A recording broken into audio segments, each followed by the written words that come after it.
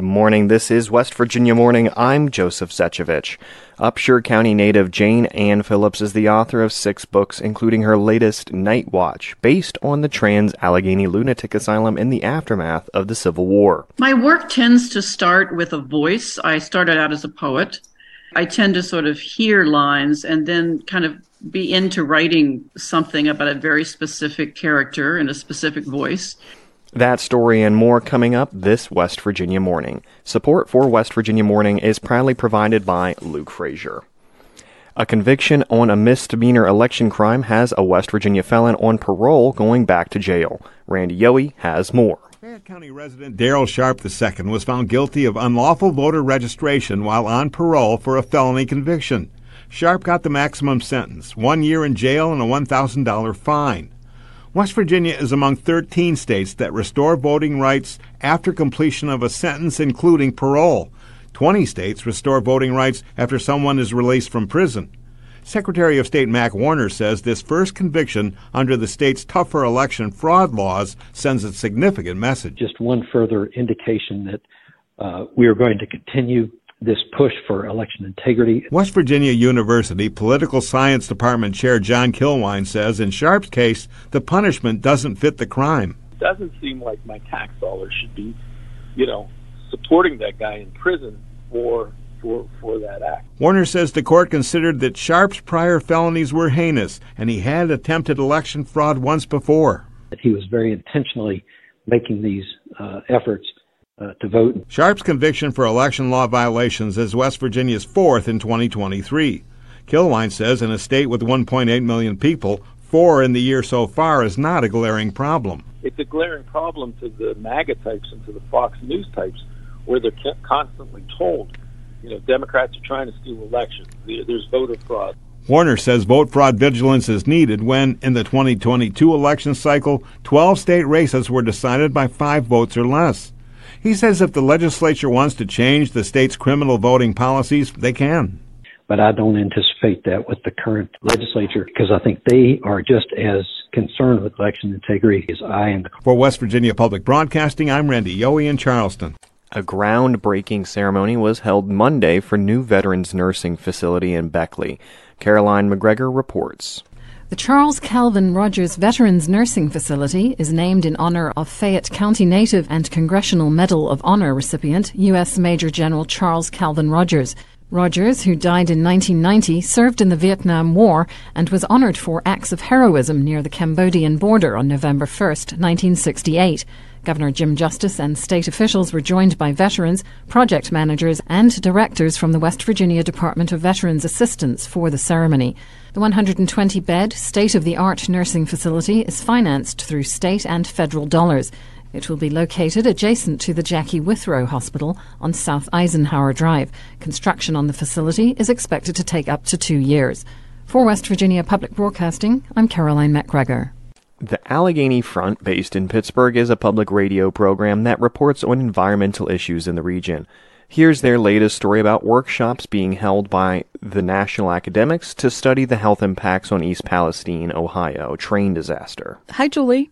So what's the purpose of these sessions? So the National Academies are 3 institutions that bring together experts to weigh in on important issues and inform public policy. In this case, the train cars were carrying various industrial chemicals that were released into the community. And if you remember, 5 cars full of vinyl chloride, a known human carcinogen, were purposely vented and then set on fire. That created a dark chemical plume seen for miles around. The National Academies are bringing together a committee. It includes toxicologists, epidemiologists, medical emergency responders, and even a local pastor to look at what's already known about the health effects of the disaster and what questions remain. Maureen Lichtveld, the Dean of the Graduate School of Public Health at the University of Pittsburgh, is on the committee. And this is not a committee that will come up with conclusions and specific recommendations, but it's really coming together in a holistic way of sharing ideas and expertise. Lichtveld was involved in emergency response after the attack on the World Trade Center on 9/11 and also the BP oil spill in the Gulf of Mexico in 2010. She says it's essential that the community is part of the process to understand which questions to ask and how to answer them. How can we best measure exposure? What are the kinds of physical and mental health effects we should focus on? Over a longer period of time, what happens with the people who were exposed? So what is the process? What's being discussed at these meetings? The National Academies is hosting 4 public sessions over 2 weeks, one about mental health, another about pediatric issues, and the first one was about public health services and healthcare in the area. Misty Allison was there. She's an East Palestine resident who's running for mayor. It's really important to look forward and what we can do because we can't change the past. Allison's family lives 1.2 miles from the derailment site, and they returned home a couple of days after the evacuation order was lifted. She says they then had acute medical issues, and local providers treated their symptoms but didn't know how else to help them. I would say, especially with our 2 small children, I'm just really worried about if there are going to be any long-term impacts. And if so, how can we be proactive versus being reactive? And what can be done from a public health perspective to ensure that everybody in the community is on the same page and is getting the best healthcare monitoring and tracking for years to come that we need. So these were some of the questions the National Academies wanted to hear from residents to help the committee understand what people want to know more about. What were some of the other issues raised? There were a variety of scientists and researchers at the first session. Wes Vins, health commissioner at Columbiana County General Health District, attended the meeting, and the committee really wanted to hear from people like him, too. I spoke with Vins after the session about the very first things his office heard from people after the derailment. So the concerns of the resident, obviously, first and foremost, was fire, smoke. I'm displaced from my home. Then we started to hear about folks that had concerns for health, right? They had concerns for the environment, the streams, and certainly drinking water in a rural community. Vins was really proud of the health response. They helped open a community health clinic in East Palestine and coordinated with state agencies and the nearby hospital to get people additional treatment. We're very fortunate to have that level of collaboration between mental health, public health, physical health, and emergency response. And I think that's something I think we did very well. Still, he says all the unknowns were hard on people, and he thinks there's more to be done. We need to recognize that. We need to address the stress and the mental health pieces as much as we do the physical pieces. The second session, held by the National Academies, focused on pediatrics, and they wanted to hear about continuing health concerns for parents and their children. What can you tell us about that? Well, one thing, mental health is something parents are also attuned to. The committee is asking what people want to know, and Zuja Jenis said she and her 9-year-old are still living in a hotel because the chemical smell in their home, which is about a mile from the derailment site, makes them sick. So I'm curious of how to help my son he picks up on a lot of hearing about medical symptoms, and I think he's a little nervous. And without us understanding what testing means or what anything means, what's a good way to talk about it or just exist with it for the time being in a way that doesn't scare him. So it sounds like there are still a lot of questions and issues to be addressed. What is the role of this committee going forward? Well, this group of researchers are to some degree looking back at the public health response to the derailment and explosion. It's not investigating what happened earlier this year. That's not the goal. Committee Chair Kristen Malecki is Director for Environmental and Occupational Health Services at the University of Illinois at Chicago. She says after the public sessions, the full committee will meet in early November. To really have a conversation about the impacts of the train derailment and what future research might be needed, really where are the gaps in understanding, how can a research enterprise potentially address those uncertainties and move forward. Okay, thanks, Julie. You're welcome. The Allegheny Front is based in Pittsburgh and reports on regional environmental news. It is 7:54. This is West Virginia Morning.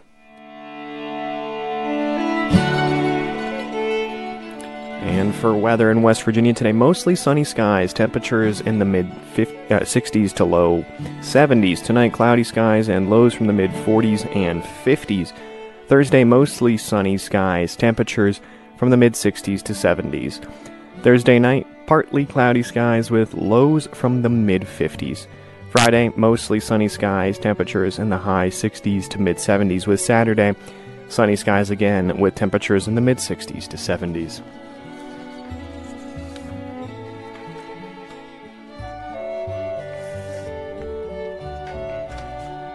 Support for WVPB is provided by Dutch Miller Subaru in Charleston. Dutch Miller Automotive is proud to be dedicated to multiple community service initiatives and local charities. More about our team and the Subaru Love Promise at DutchMillerSubaru.com. Upshur County native and best-selling novelist Jayne Phillips is the author of 6 books, including her latest, Night Watch, a story which takes place at the Trans-Allegheny Lunatic Asylum several years after the Civil War ended. Bill Lynch spoke with Phillips about writing novels and growing up near the asylum. So how did you start with Night Watch? My work tends to start with a voice. I started out as a poet, so I tend to sort of hear lines and then kind of be into writing something about a very specific character in a specific voice. And that person is involved in some kind of situation that I may not even really understand in terms of the future. But I started writing the section that begins the novel. Sometimes the beginning section will end up 50 pages in or 100 pages in. But this time it stayed as the beginning. And we have this 12-year-old girl who's basically the adult in her family for the past 2 years. She's a bit of an unreliable narrator because it becomes clear that she doesn't remember everything and that she hasn't been necessarily told her true history. So there are a lot of mysteries involved. We do know that they're on their way to the Trans-Allegheny Lunatic Asylum. Connolly believes that she's helping this man that she has been told to call Papa get her mother to the asylum for her, quote, rest and cure. But they get to the asylum and Connolly says, should I help her down? Should I help her in? And he says, well, she's not going in without you. And it turns out that he's abandoning them. The book is set following the Civil War. Why that generation? Well, it's the third in a war trilogy, really, starting with Machine Dreams, which had to do with the Vietnam War, and then Lark and Termite, which had to do with the Korean War. It just seemed natural to go back to the Civil War because it cast such a shadow over us in our time.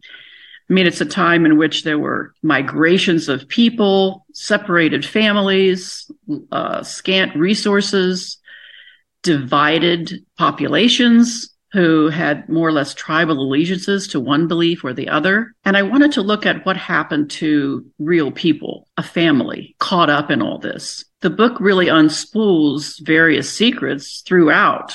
And I was delighted that that happened because I think life is a lot like that.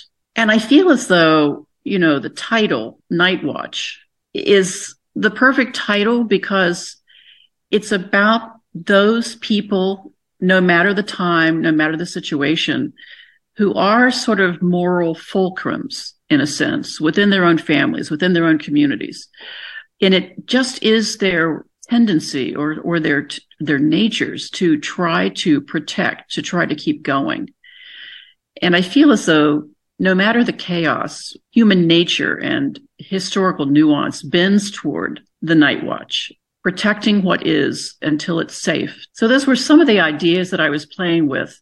I also loved going back to a time that was pre-industrial, a time when, despite the chaos of human interactions, the world was in some ways untouched. The idea that people lived so in harmony with nature, that it took them all day to simply put up their food and take care of their patch of ground. But they were living very close to, the natural world. You're from West Virginia originally. So the Trans-Allegheny Lunatic Asylum it's a landmark. How much did you know about it when you lived here as opposed to, when you went away and where you are now and writing about it? Well, I grew up in Buchanan, so that's 20 minutes, from Weston. The Weston State Asylum was actually still operating even into the late 60s and 70s. Then, of course, it was shut down. And thank goodness someone purchased the building, and it's now a nonprofit. And every time I go back to West Virginia, I go there. I'm just fascinated by the building itself and the fact that it's one of, nearly every state had one of these huge Kirkbride institutions. And of course, I've done a lot of research into Thomas Story Kirkbride and his life and his ideas, which were really extremely contemporary. The idea that each person should be treated humanely, no matter what their mental illness might be. And Kirkbride's ideas were set out in a book that's oft quoted in the novel. And asylums all over the country were built according to his very, very specific plans. But he believed in a treatment regimen for each person that had to do with long walks on nature trails that went back through the mountains, maybe working around the institution. They had their own dairy, their own vegetable gardens, their own very beautiful flower gardens. And he also believed that people could improve and be released from the asylum. And if they had more difficulty later on, they would come back. He didn't see any problem with that. He believed that we could be treated in such a way that we can find our own balance. As someone from Appalachia, do you think you see the region differently than someone who's not from here? How do you see Appalachia? Well, West Virginia is the only state that is completely within.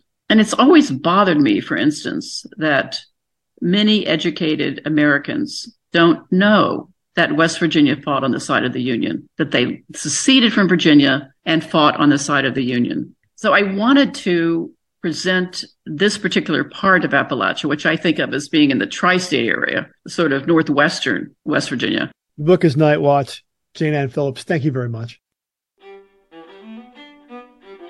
West Virginia Morning is produced with help from Bill Lynch, Brianna Heaney, Caroline McGregor, Chris Schultz, Curtis Tate, Emily Rice, Eric Douglas, Liz McCormick, and Randy Yohe. West Virginia Morning is a production of West Virginia Public Broadcasting, which is solely responsible for its content, and you can keep up with the latest news throughout the day on our website at wvpublic.org.